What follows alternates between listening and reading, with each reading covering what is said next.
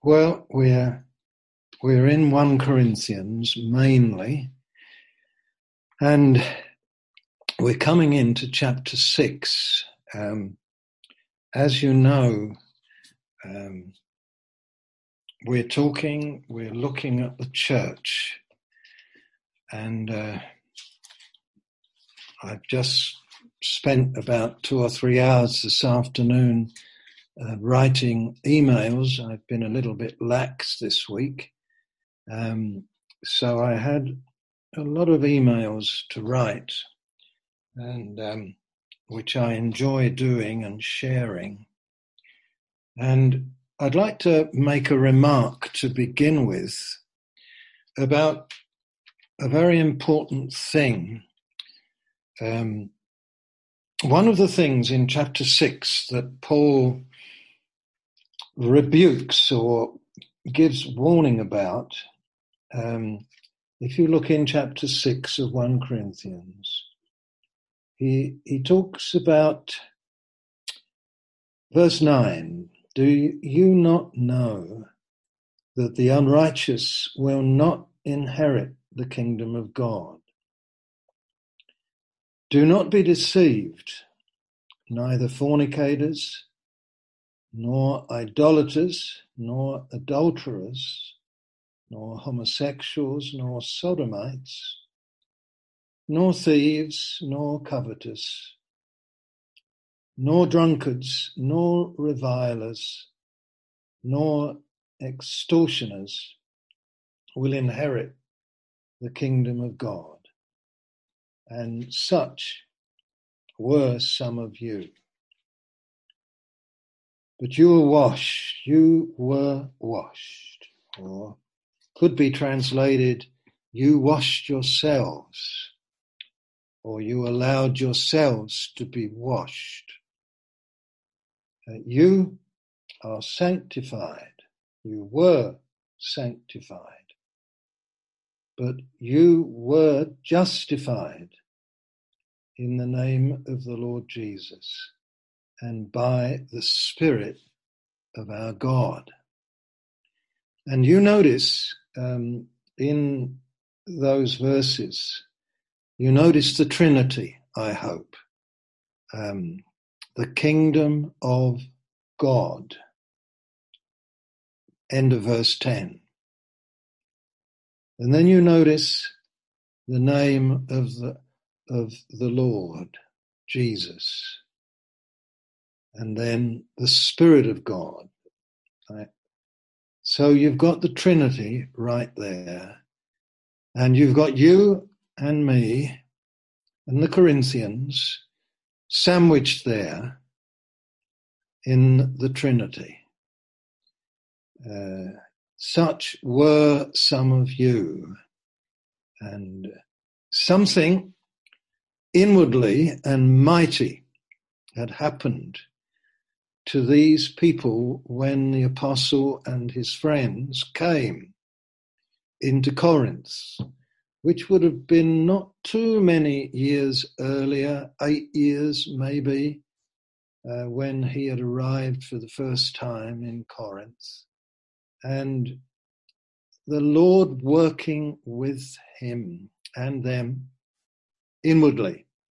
And you notice that these things that he mentions actions that spring from inward states. Revilers, fornicators, robbers, drunkards, those who are given to alcohol. And this was their states, this was their behavioral states. All behavioral states come, or behavioral actions, come from inward states. And when Paul carried the gospel in, God worked, and the inward states of these people were changed by God. Now, only God can change the inward states. And how he does it is through our Lord Jesus Christ and by the Spirit. And one of the things that we need to grasp, that in our congregations, there will definitely be those to whom this has happened. God has come, the Father has come, his call has come, and he has reached them in their inner states, where all their fornication, homosexuality, whatever it was in that dreadful list, revilers, gossips, and so on, they had been washed. God had brought them to the place where they allowed themselves to be washed. And I use that terminology because the Greek gives me a permission to do that it's not simply that God goes smash, pushes you under the shower, something like that, and so on. It also involves you yielding yourself up to the washing. It kind of reminds me as when I was a little boy and we didn't have a bath in our house, and the coal fire was burning, and I think it was Saturday nights, where it was our bath night once a week. And at that time, when I was sort of 3, 4, 5, 6, 7, 8, 9, 10, 11, 12 years old, I only had one sister. I got another one, came along when I was 12. But so it was myself and my sister. Both my sisters are younger than me. But my sister and I would be put into the tin bath. And we had to succumb to the washing. We had to succumb to it. We had to yield to it. We had to allow, I think it was my father mainly that did it. What Mum was doing, I don't know. But Dad would do it. And so we wouldn't struggle and we wouldn't fight. But our cooperation was involved. And it's this same sort of suggestion. And if I swing your minds back into the Old Testament, you can remember it was God's desire to have the whole nation to be a kingdom of priests. Their major ministry was to be priests. But because there were so many of them, it was an impossibility that they could all be priests. That they could, you all know what a priest is, don't you? You know that a priest is someone who lives both ways. Say, what do you mean, Bernard? I mean that a priest is someone who is before God, worship, leading worship. Hope everyone recognizes this, because it's in these basic things that the church has wandered big time in the last 40 or 50 years, where there are plenty of people on the platforms who are not priestly in their hearts at all. And so they attempt to lead people and they lead them into emotional release and this, that, and the other. But they don't bring them to God. Thank God there are those that are the opposite to that. But so a priest lives Godward, personally, individually, and therefore that expression comes when he or she is there publicly. And the priest lives the opposite way too. In the Old Testament, the priest represented God, and he brought the ministry of God's heart out of the sanctuary, we could say, and delivered it to the people. And it's the priestly ministry that is the bedrock of all real ministry. All real ministry. And of course, Moses was priest. In a way, he was mediator of the old covenant. He never calls himself priest that I know of, but that's what he was, a mediator, the one who was living both ways, facing both ways, permanently. I'm not talking about going in and out, turning around. I'm talking about living in this dual direction. And you can all remember, I'm sure, how Moses, he received the covenant from God. Up on the mountain, he received the pattern from the mountain.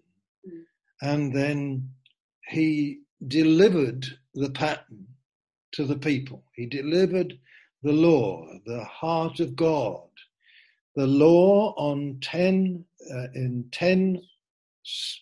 words on 2 tablets of stones are God's nature in words. That's what they are. So you shall have no other gods before me. That's the first one. And that's the nature of God. God the Father has no other God but his Son and Spirit.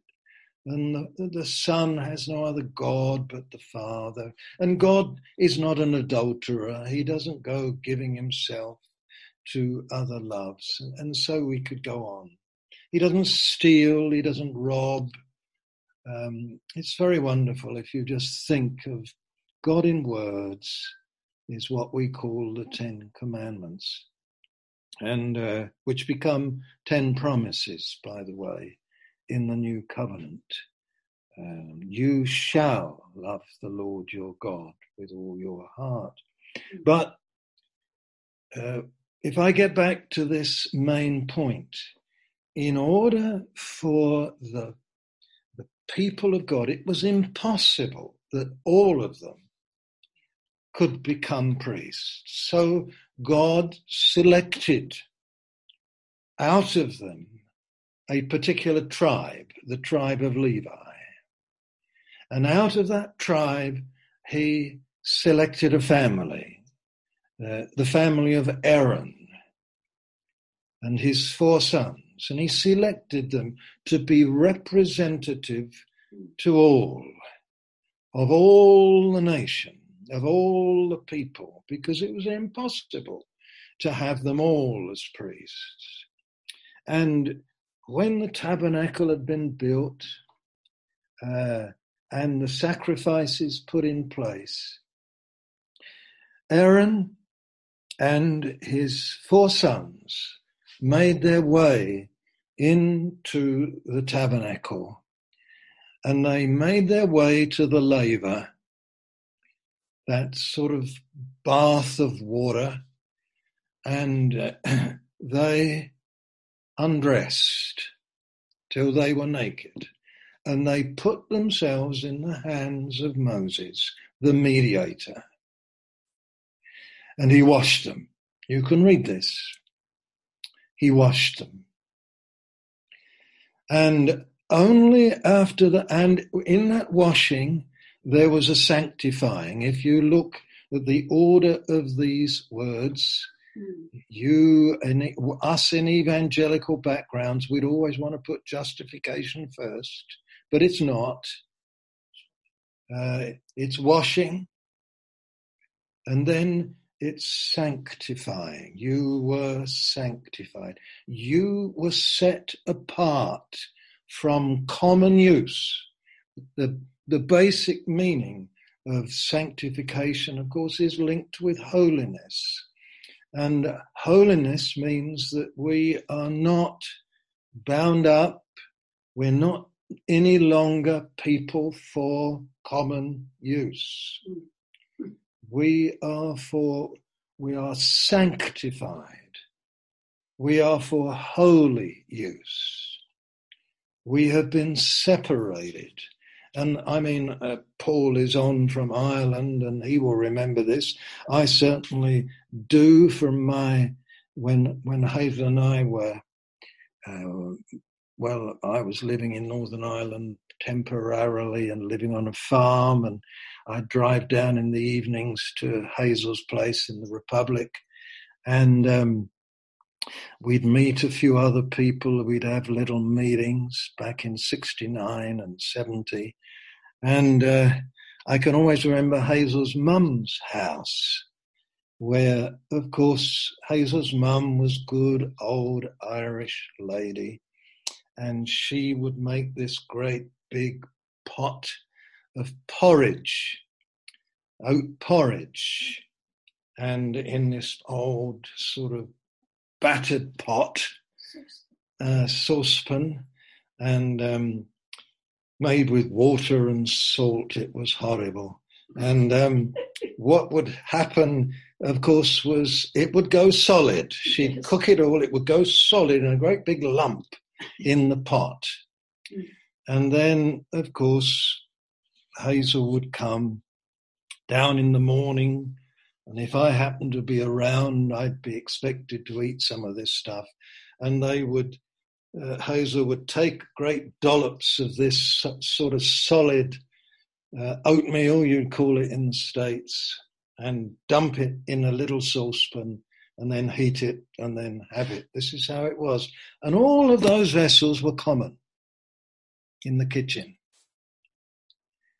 But then when there was a special evening supper, in those days, supper in Ireland took place about 9 o'clock in the evening, and it comprised sandwiches and cakes and pies and, apple pie and flans and all this sort of stuff. And at this event, a special event, out from the special dresser with glass front would come the uncommon vessels, the holy vessels, the valuable vessels, the china, the top grade china, and the Waterford glass dishes for this jelly, and I don't know what do you call jelly in the States? I can't remember, but anyway,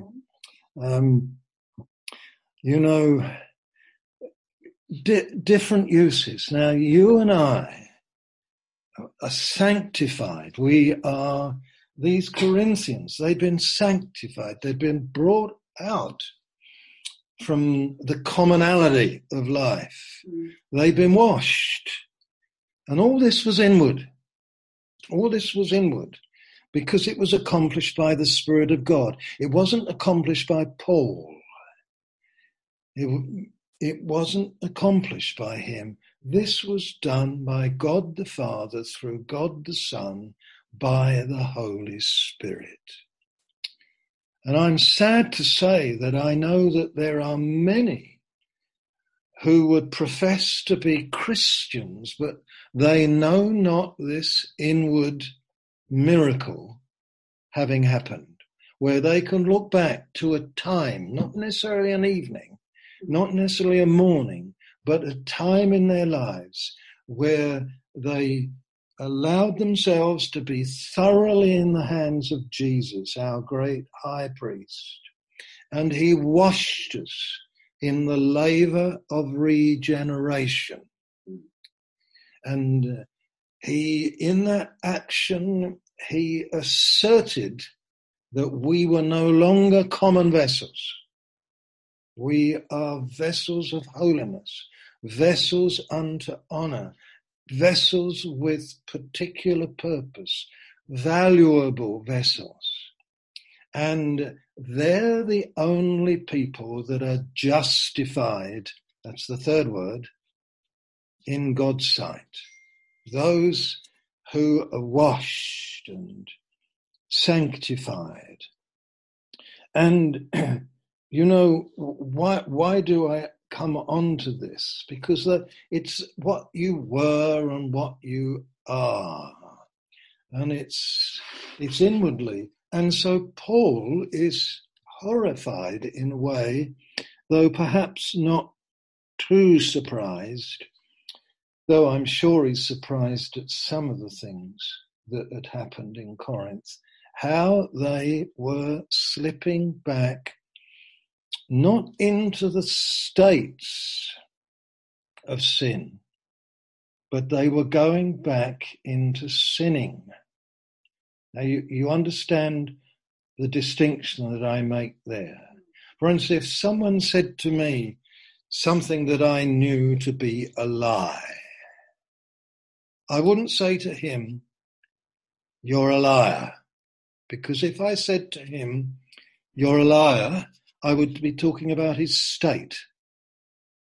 But I would say, "You're telling an untruth. You're telling a lie."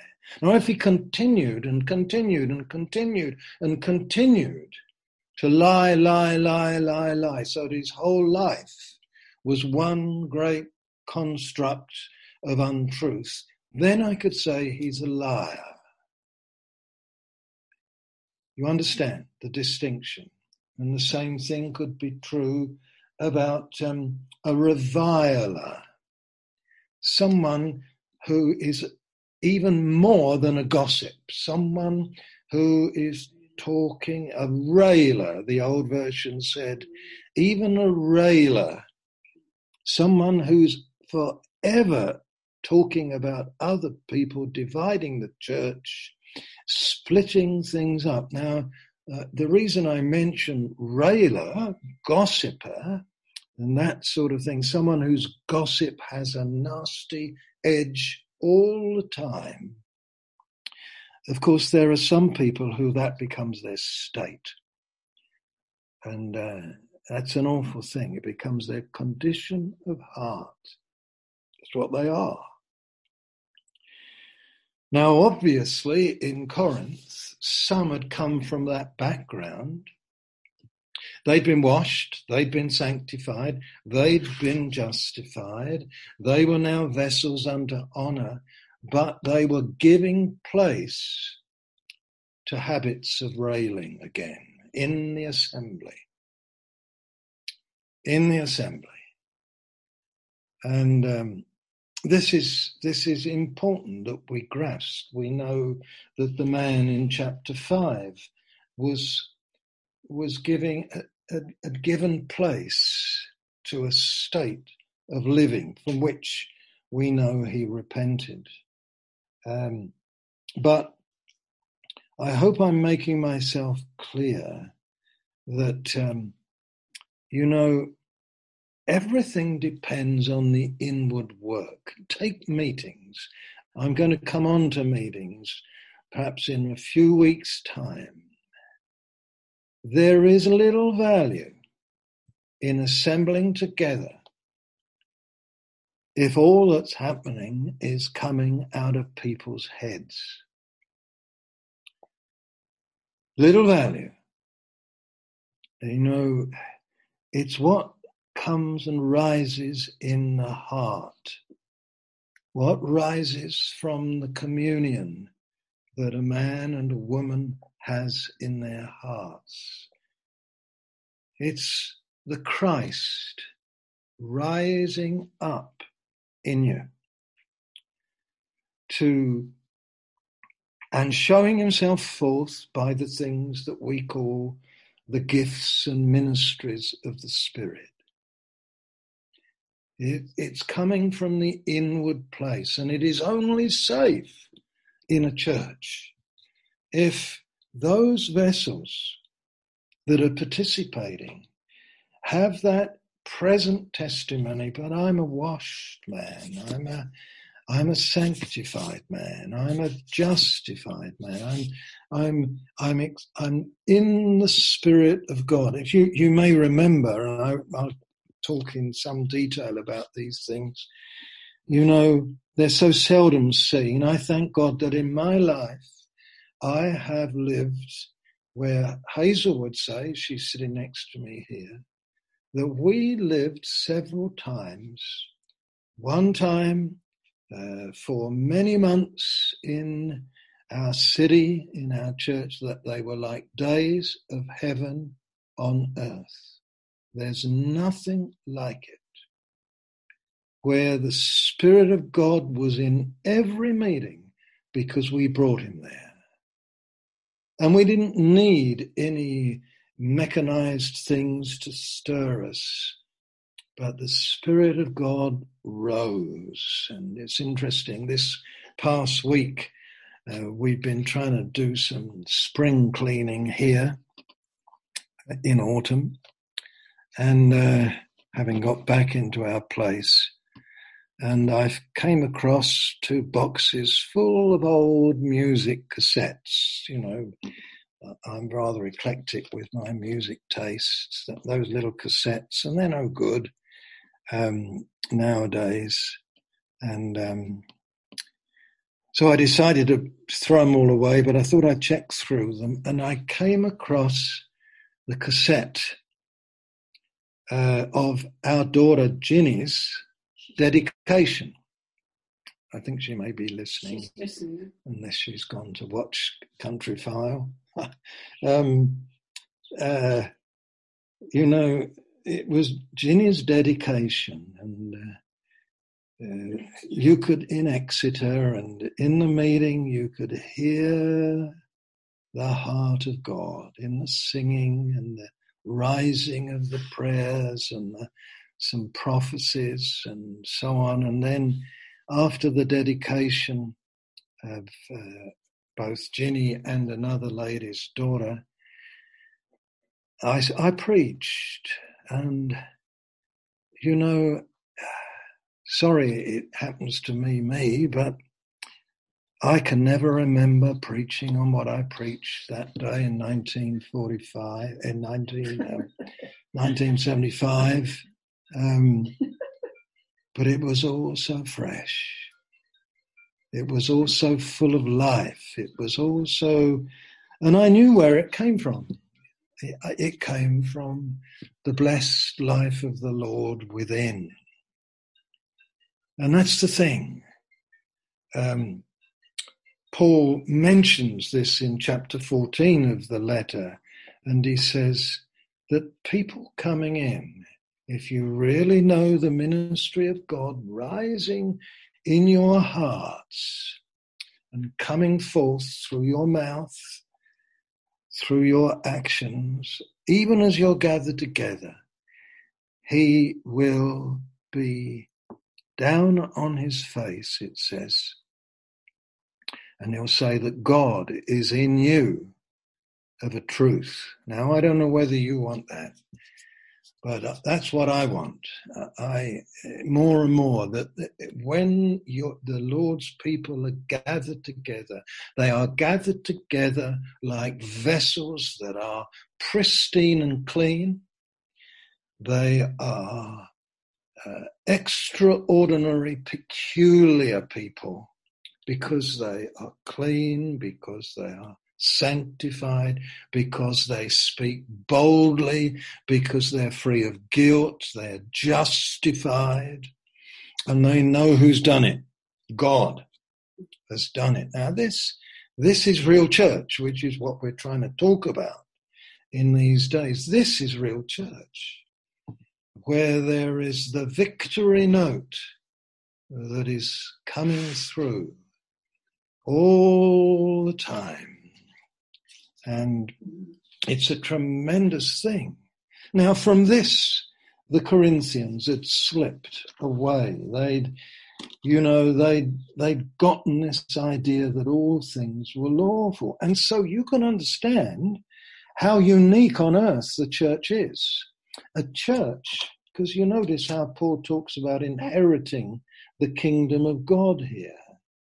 That people who are practicing reviling and extortioners and, who are living in those inward states, they won't inherit the kingdom of God. Do you believe that the church should be a place where you have entered into the kingdom already, so that you are already dwelling under his reign? under his rule, and you're living there in your hearts with others that are living under his reign and under his rule and under the wonder of his kingdom. It's a wonderful kingdom. Do you believe the church should be a microcosm, a little window on earth where the people are utterly different? Now I swing back in my mind to the Old Testament people, and one day I might get to speak on that scripture in Leviticus, what one is it, 26 I think, where you know that on the first day of the week they came with a full basket. And, you know, it's remarkable. A certain feast day they were to come. A Syrian ready to perish was my father. That's who I was, ready to perish. Talking about Abraham, a Syrian ready to perish was I. And then God got hold of me. And I've come with my full basket to offer up praises to God that I'm redeemed. And it's a tremendous chapter. Have I got the right chapter, darling? 23 or 26? 26. 23? It might be 23. I'll just get the chapter right. Oh, no, it's not. It must be in Deuteronomy. But try Deuteronomy 23. But you can see that there's something tremendous. And for Paul to write like this, you know, the church should be a microcosm of the kingdom. And look at this in chapter 6, verse 1. Dare any of you, having a matter against another, go to law before the unrighteous and not before the saints? Do you know not that the saints will judge the world? And if the world will be judged by you, are you unworthy to judge the smallest matters? Do you not know that we shall judge angels? How much more the things that pertain to this life? If then you have judgments concerning things pertaining to this life, do you appoint those who are least esteemed by the church to judge? Who's he talking about? Well, he's just said, what are you doing, people of God? You're supposed to be the repository of wisdom.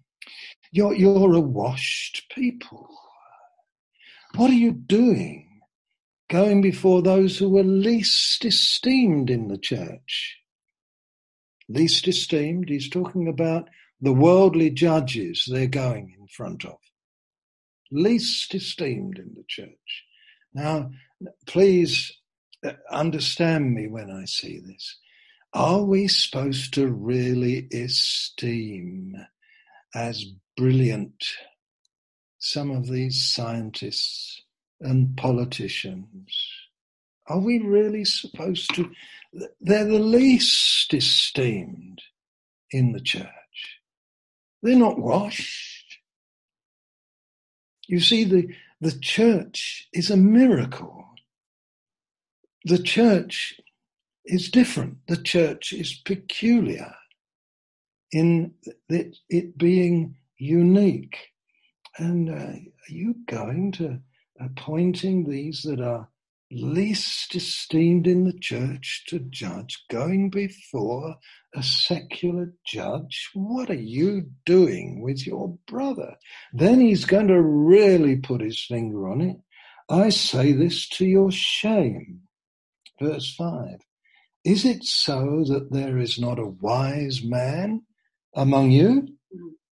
Not even one? Who will be able to judge between his brethren, but brother goes to law against brother, and that before unbelievers. Now, therefore, it is already an utter failure for you. There was a book that was very popular. Some of you will have read it. Written by a man, I won't mention his name. He lives in Canada. And he was very linked with another brother down in California.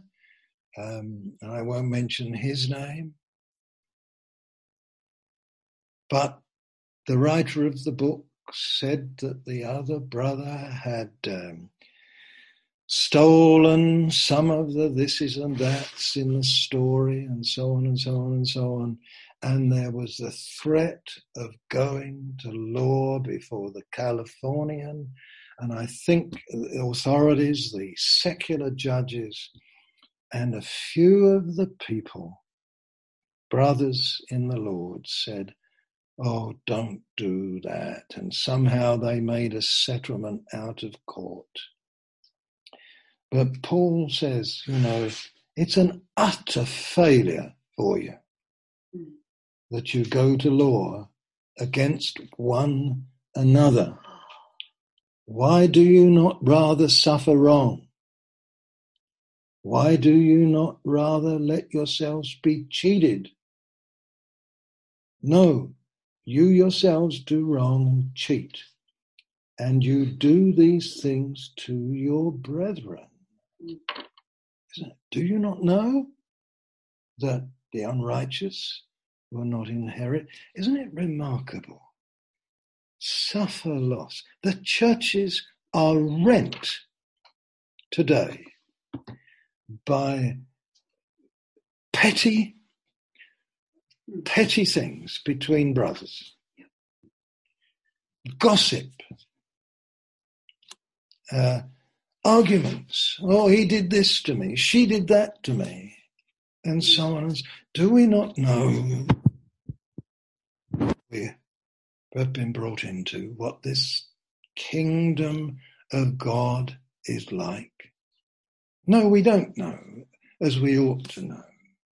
Part of the reason we don't know is because we do not know how to wait and to dwell in his presence and know the power of his inward life, giving opportunity and time for that inward life to diffuse his peace across our souls, so that we could not care less if someone's saying this against us, and we don't enter into the lists, and we don't become argumentative.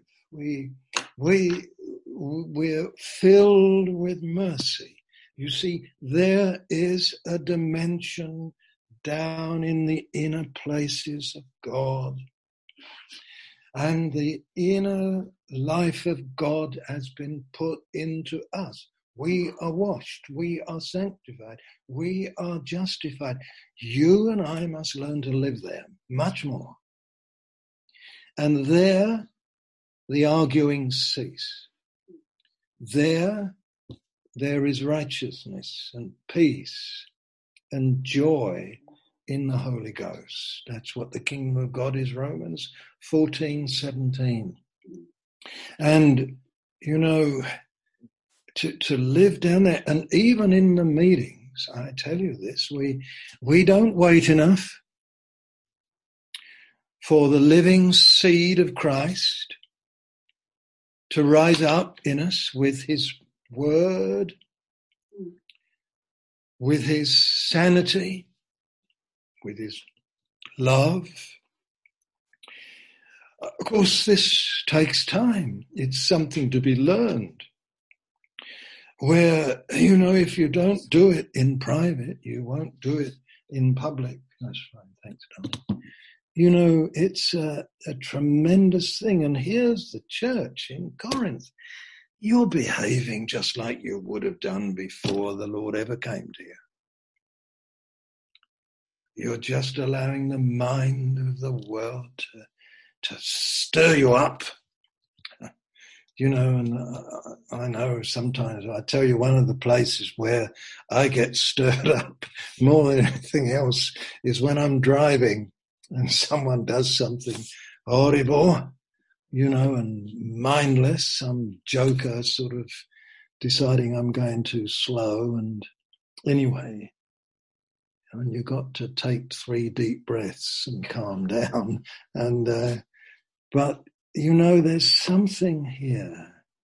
But imagine the church. And then he reminds them, don't you know that people doing this, you're another people. You're another people. And then, having reminded them of where they'd come from and the riches that they had now been brought into. Don't you think it's a wonderful thing that there is an inward life? The Lord Jesus, he talked about the Holy Spirit, didn't he? And one of the things he said, of course, almost the first thing, was he said to the woman at the well, everything that God did was redemptive. So he spoke to the woman at the well. She's the first person that he said, I am to. Before he ever said it to a man, and the men in the boat in chapter 6 of John's Gospel, he said it to a woman, and the woman at the well, I am, he said to her. And you remember, it was all to do with a well. It was all to do with living water. And he said, do you know what the Messiah gives you? Because she was talking about the Messiah.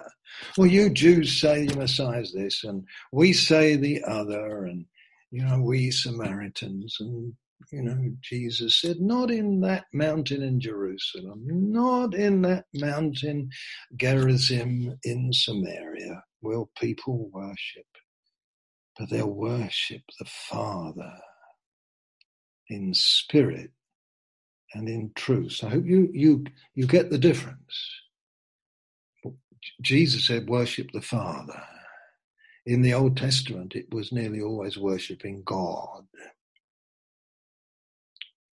There's a difference, you see. Worship the Father. You'll know him as Father. You could only know him as Father if the spirit of sonship's in you. That'll change the language.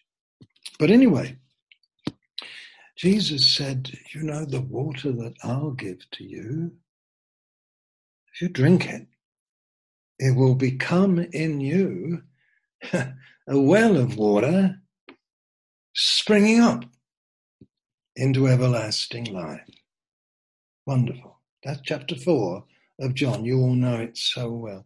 It will come, the well will come in you. You'll have water in you. You'll never thirst again. The basic thirst will be satisfied. But the well of water will be fed by a spring, and it will be a spring that springs up into life of an everlasting quality.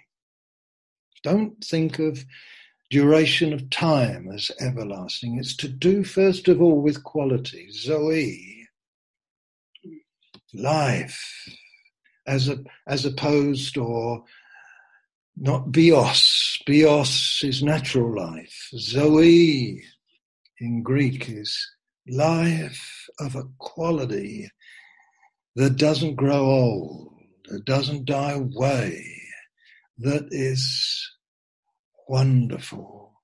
Life that is righteous and peaceful and joyful in the Holy Ghost. Come and drink this water, lady. This is the water that the Messiah will give you. And it must have been wonderful for her to hear, a heart filled with hope. It puts all the squabbling between Samaritan and Jew was finished with. in what Jesus said. Hallelujah. Hallelujah. It's just the same for us. It's so good to realize there's no such thing as a Jewish Christian. No such thing as an American Christian, a Gentile Christian. There's a Christian who happens to come from an American background or a Canadian background, or a Christian who happens to come from a Jewish background. That's the thing. You've been brought, and I've been brought into a new kingdom, a new realm, where you're not squabbling about, he's cheated me of this and he's taken away that. Isn't it remarkable how, we get so bogged down? The church is riven with gossip, and division and, because someone is giving way. There's a difference between talking about a serious matter from a loving heart with someone else wisely and someone just gossiping. Did you know that? Big difference. Motive is everything. Where's it come from? A loving, caring, quiet heart. The church in Corinth, Paul had been written to or informed by the household of Chloe, chapter 1, about what was going on in Corinth. He doesn't say you're a bunch of gossips, you Chloe ladies, you people from Chloe's house. He knew their motive was right. Their hearts were filled with love and concern. Serious things, but just imagine the church. Oh, he calls them back. Don't you remember? Don't you remember? Then in verse 14, chapter 6, he says, all things are lawful for me, but all things are not helpful.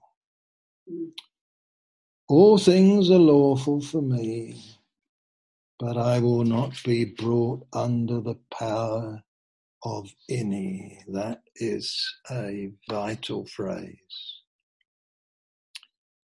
Do you love coffee? I love coffee. I will not be brought under the power of any. I will not be brought under the power. All things are lawful for me, but I won't be brought under the power of the standards and values of this world. Let them take one another to court. I'll suffer myself to be defrauded. Another kingdom. That's the thing. That's the church. I'll not be brought under the power of any. Foods for the stomach, verse 13. And the stomach for foods, but God will destroy both it and them.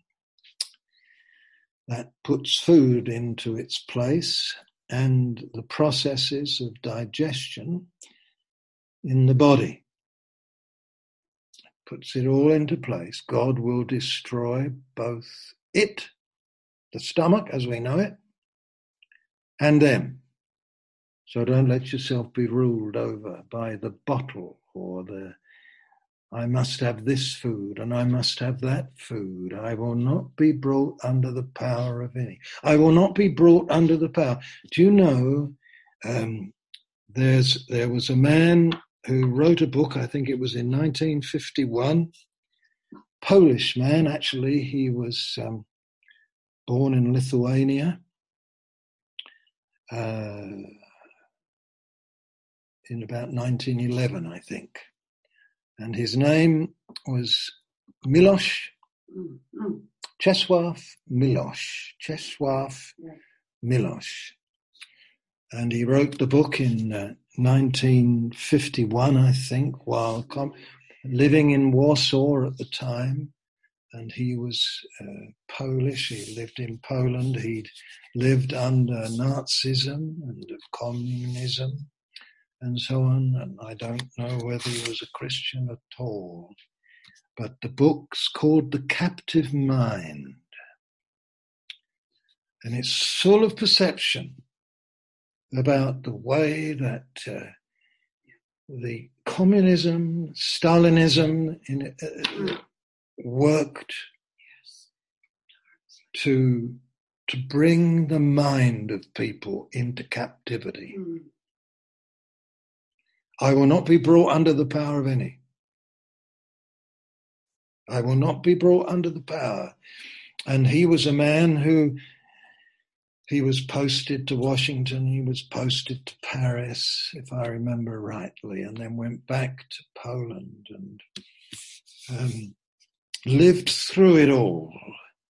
And he recognized what was happening systematically to people's minds. And, you know, we are brought under the power of the prosperity gospel. Multitudes of Christians in America have been brought, and Nigeria, and I'm sorry to say in Asia as well, have been brought under the power of the prosperity gospel, that God wants us to have loads of money. And people are, I will not be brought under the power of that error. I will not be brought under the power. That's what Paul says. I will not be brought under the power of any. I won't be brought under the power of sexual sin. I will not be brought under the power of this and that. I will not be brought. You say, well, how about this? Because you know that the word power there is not the one for dunamis, dynamite, dynamic. It's the word exousia, which authority. I will not be brought under the authority. I will not allow my heart, my mind to be brought into this way of thinking. If I think of the captive mind, it's challenging to me because I see this happening. The battle for the mind is going on day by day. We must have church like this. We must have church like that. There's a battle for the mind that's even been going on in that dimension, I'm sorry to say. Where's your this? How big's your church? You know, this is the kind of question I get asked, especially in Asia and even in Africa. So how big's your church? Oh, I don't know. I'm not very interested. You see, but they measure everything. India's terrible for this. How big's your church? I will not be brought under the power of numbers. That's the kind of thing. And Paul says, you know, he says something about the body. So I'm back in chapter 6 at the end of verse 13. Paul says something very strange here because he just talked about the destruction of the stomach and food. Now he says, now the body is not for sexual immorality, but for the Lord, and the Lord for the body. Have a little savour of that word, those of you who don't think much of your body.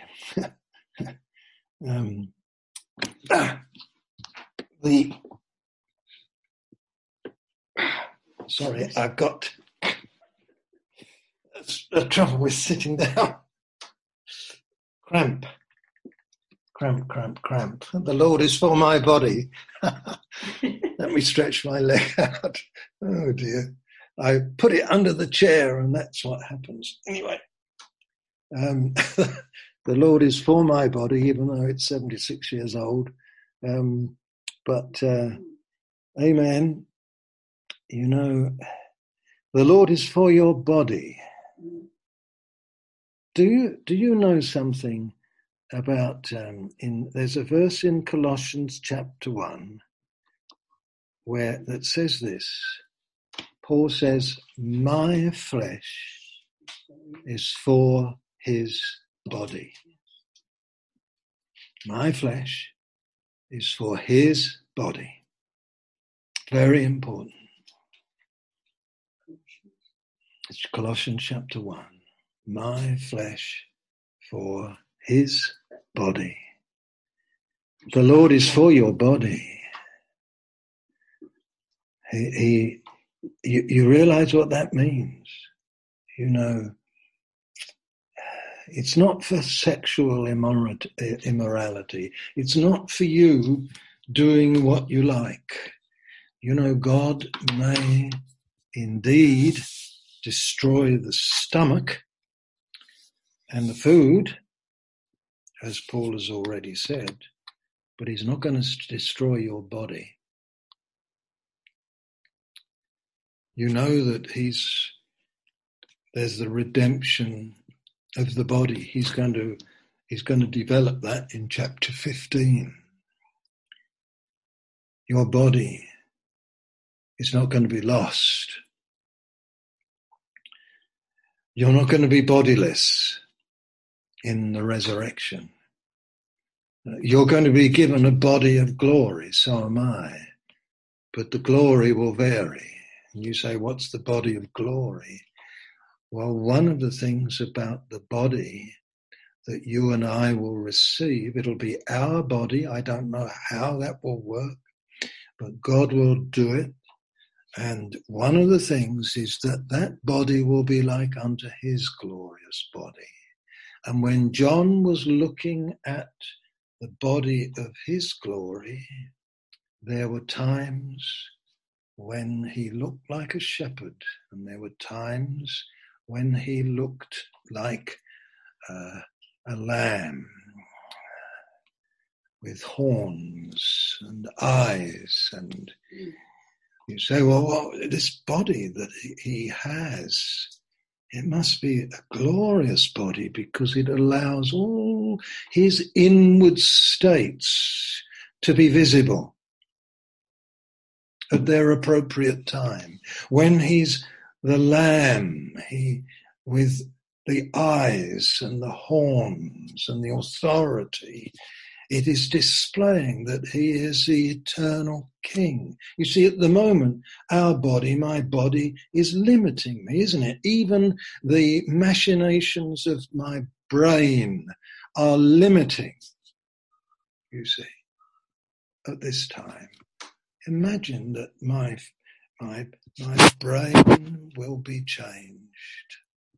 So there will be a liberty to express all the things. I mean, every preacher should know this. They should know this.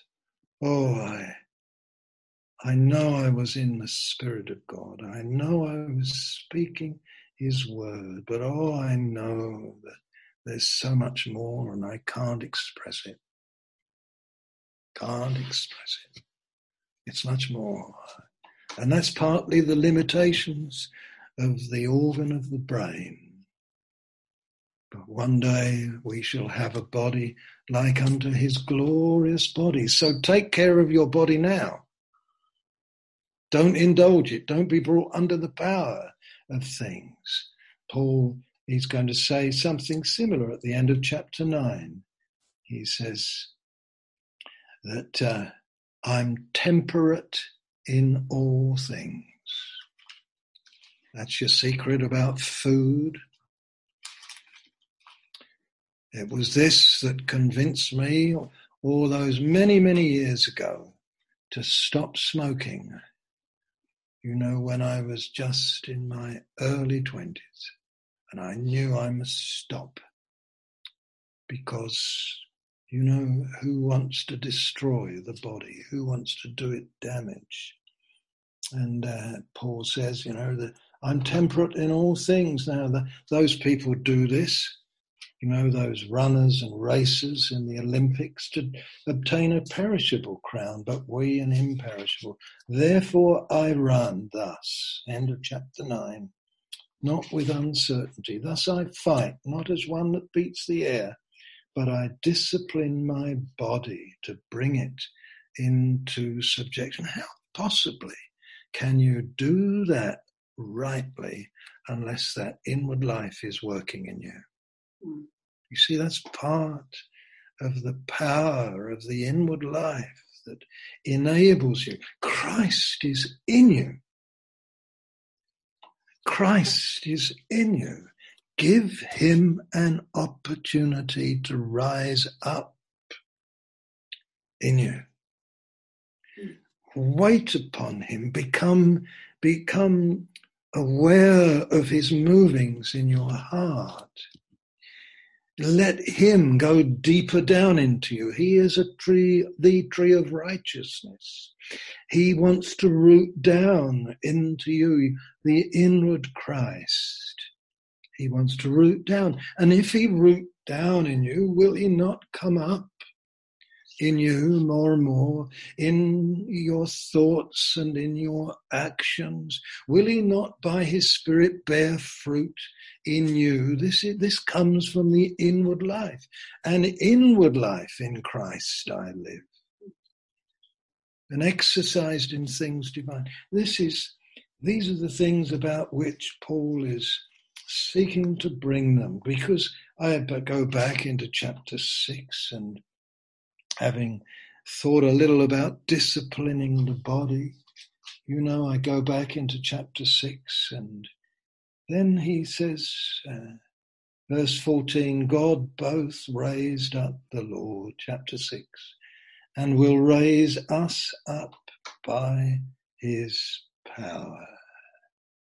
Now, Paul in Romans 8, he's already telling us about the power that works in us, that even affects our bodies. You check Romans 8 up. You see, this is the miracle that the Lord has done. And we forget these things. Perhaps we don't avail ourselves, and we don't familiarize ourselves with his inward presence, who gently would move us. And verse 15, do you not know that your bodies are the members of Christ? Shall I then take the members of Christ and make them members of a harlot? Certainly not. Or do you not know that he who is joined to a harlot is one body with her? By the way, if I mention this to you, that prostitution in Corinth was like the whole city was a red light district. Don't know whether you knew that, but it was a port city, and the whole city, virtually all of these men who were in the church would have come from that kind of background, where wives permitted it, and if they preferred little boys, that was okay. That was the background in the city. So Paul is not being dirty-minded. He knew that these men, and he's reasoning with the church and said, you're the body of Christ. You're different. You're in the kingdom of God. You've been washed. You've been sanctified. You've been justified. Now, don't become one flesh. Then he says this lovely verse in verse 17. Very important verse. But he who is joined to the Lord is one spirit with him. He who is joined to the Lord is one spirit. What do you think about that? One spirit. You see, this is the thing. I will tell you who I have real fellowship with. Those who, like me, are one spirit with the Lord, who are attending to him, listening to him. One spirit with him. Now don't we mustn't get confused about this. Oh, what is the spirit of your thought, Lord? What is the spirit of your thought? Are you not merciful? Do you not think mercy before judgment? Is this not your spirit? Of course it is. If we live in another spirit, we think judgment before mercy. Do you understand? We think law before grace. We invert things. The religious invert things. You know, when it talks of Jesus, it says he was full of grace and truth. It doesn't say truth and grace. It says grace and truth. That's the Spirit. He comes graciously to us with his truth and says, will you drink deeply of my truth, my reality? You see, we're one spirit with him. Oh, do you know the powers of this world? The spirit of this world would dull that sensibility from those of us who know it to be true. I've been, it's wonderful. That lady, it shall be a well of water springing up in you to everlasting life. That's what Jesus said to the woman. And how wonderful it is. Then he says this, and I'm drawing to an end. Flee sexual immorality. Every sin a man does is outside the body, but he who commits sexual immorality sins against his own body. Now, you can't see this, but verse 18 is singular.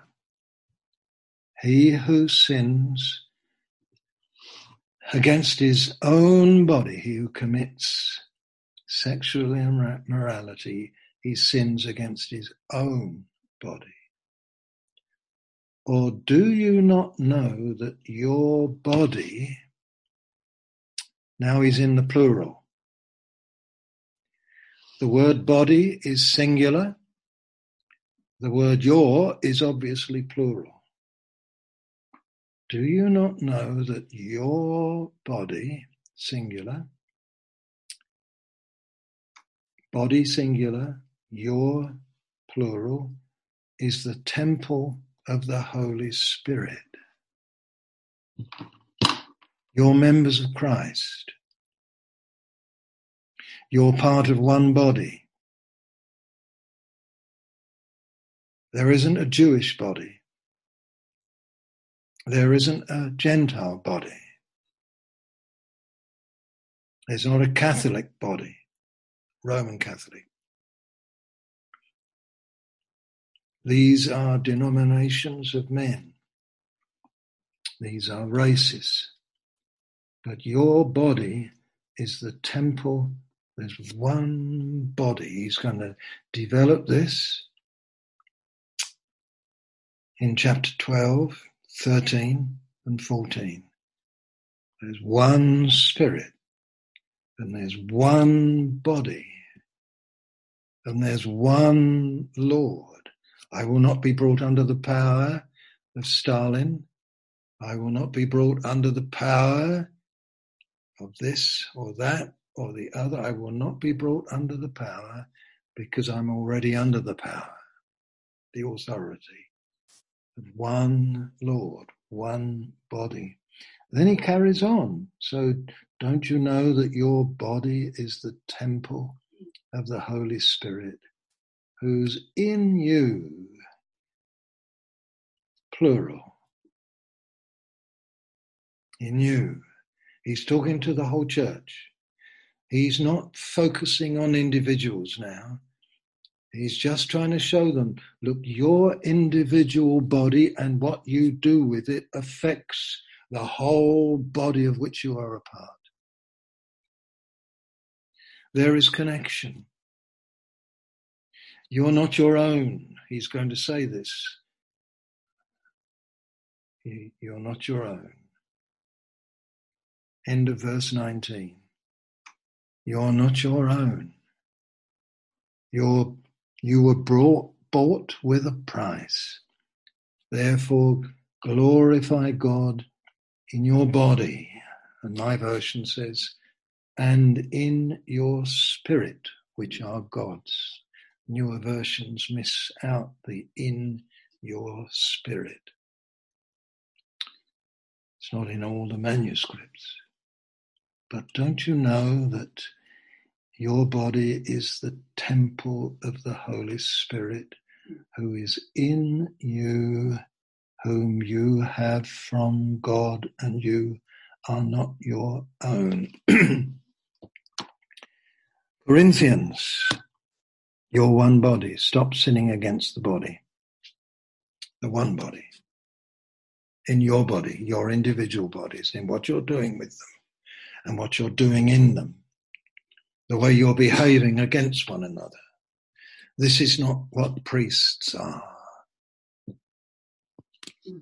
You're the temple of the Holy Ghost. Singular. You're the local expression.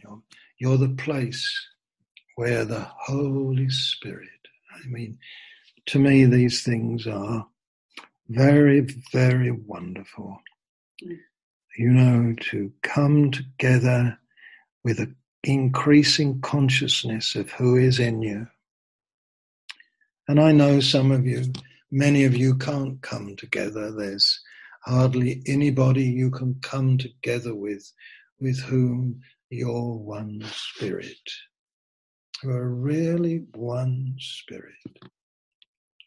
You see, that's a testimony to some of the confusions that have been allowed to come in to the churches. Paul won't mind me mentioning this in Ireland, but all those years ago, we had some wonderful days.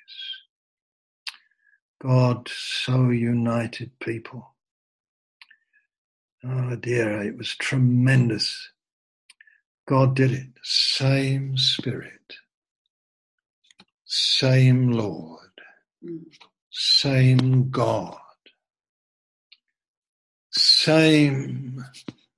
It was everyone just delighted to be the body. I can remember times in the big marquee and those conferences where God was so present that people repented and hearts were broken, and sometimes strange things happened as deliverance came about.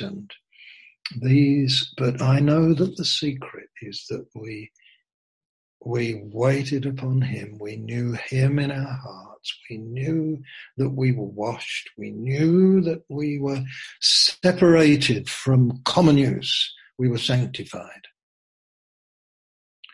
And that brought with it this boldness that comes with knowing you're justified. Justified. Not by what I have done, but by the fact that he has washed me, and he has sanctified me, and he's made me his own, and he's put his mark upon me. And praise God, you're bought with a price. You're bought with a price. Glorify God in your body. I've been having correspondence this week with a brother in another country several times, and he's querying everything to do with taking up the sword. Should we fight for our country? And he's wrestling over this issue, because in his country he has to go into the army. There's no choice attached. I don't think they can even go into the fire service or something in lieu. I think they have to go to war. And so the alternative possibly for him will be prison. And if he doesn't go, and how can I learn to kill? And he's wrestling over this issue, and and one of the men that he's been reading says that in a time of war we must suffer unto blood, from Hebrews. So he wrote to me about this, and I replied to him this afternoon, and I said, if you really honor the Lord in your heart and in your life, and you will not become subject to that would force you to take up arms and kill, it's possible that you would suffer unto blood. Then I mentioned people, some of you will have heard of them, who became stretcher bearers in the First World War, Christians who refused to take up arms, and they suffered unto blood as they, as Christians, served as stretcher bearers in the trenches and things like this. But you see, it's all glorify God in your body. I will not be put under the power of any. You're the temple of the Holy Ghost. So I've made my way through a little bit of chapter 6, trying to show us, let's be priests indeed. One of the things I learned about the priests years ago is that they were men of blood. They were men of blood. They had blood in the hands often, but it was the blood of the sacrifice. And of course, that's all a picture of Jesus. His is the blood we are to handle. This is my body given for you, broken and given to you, for you. So I think I must stop. Amen and amen. I hope it's helpful and leading gradually on. So he's going to come into chapter 7, and he's going to talk all about how, as God's people, we think of marriage and divorce and the preciousness of daughters that are unmarried in his context there. And he's going to talk about things like this, that we don't follow the world's ways. We don't come under the power of the traditions of the world, but we have wisdom from God. And he's going to go through chapter 7 like that. And he's going to move into chapter 8 and so on. So I'm running ahead. Thank you, Mark. I think that's enough.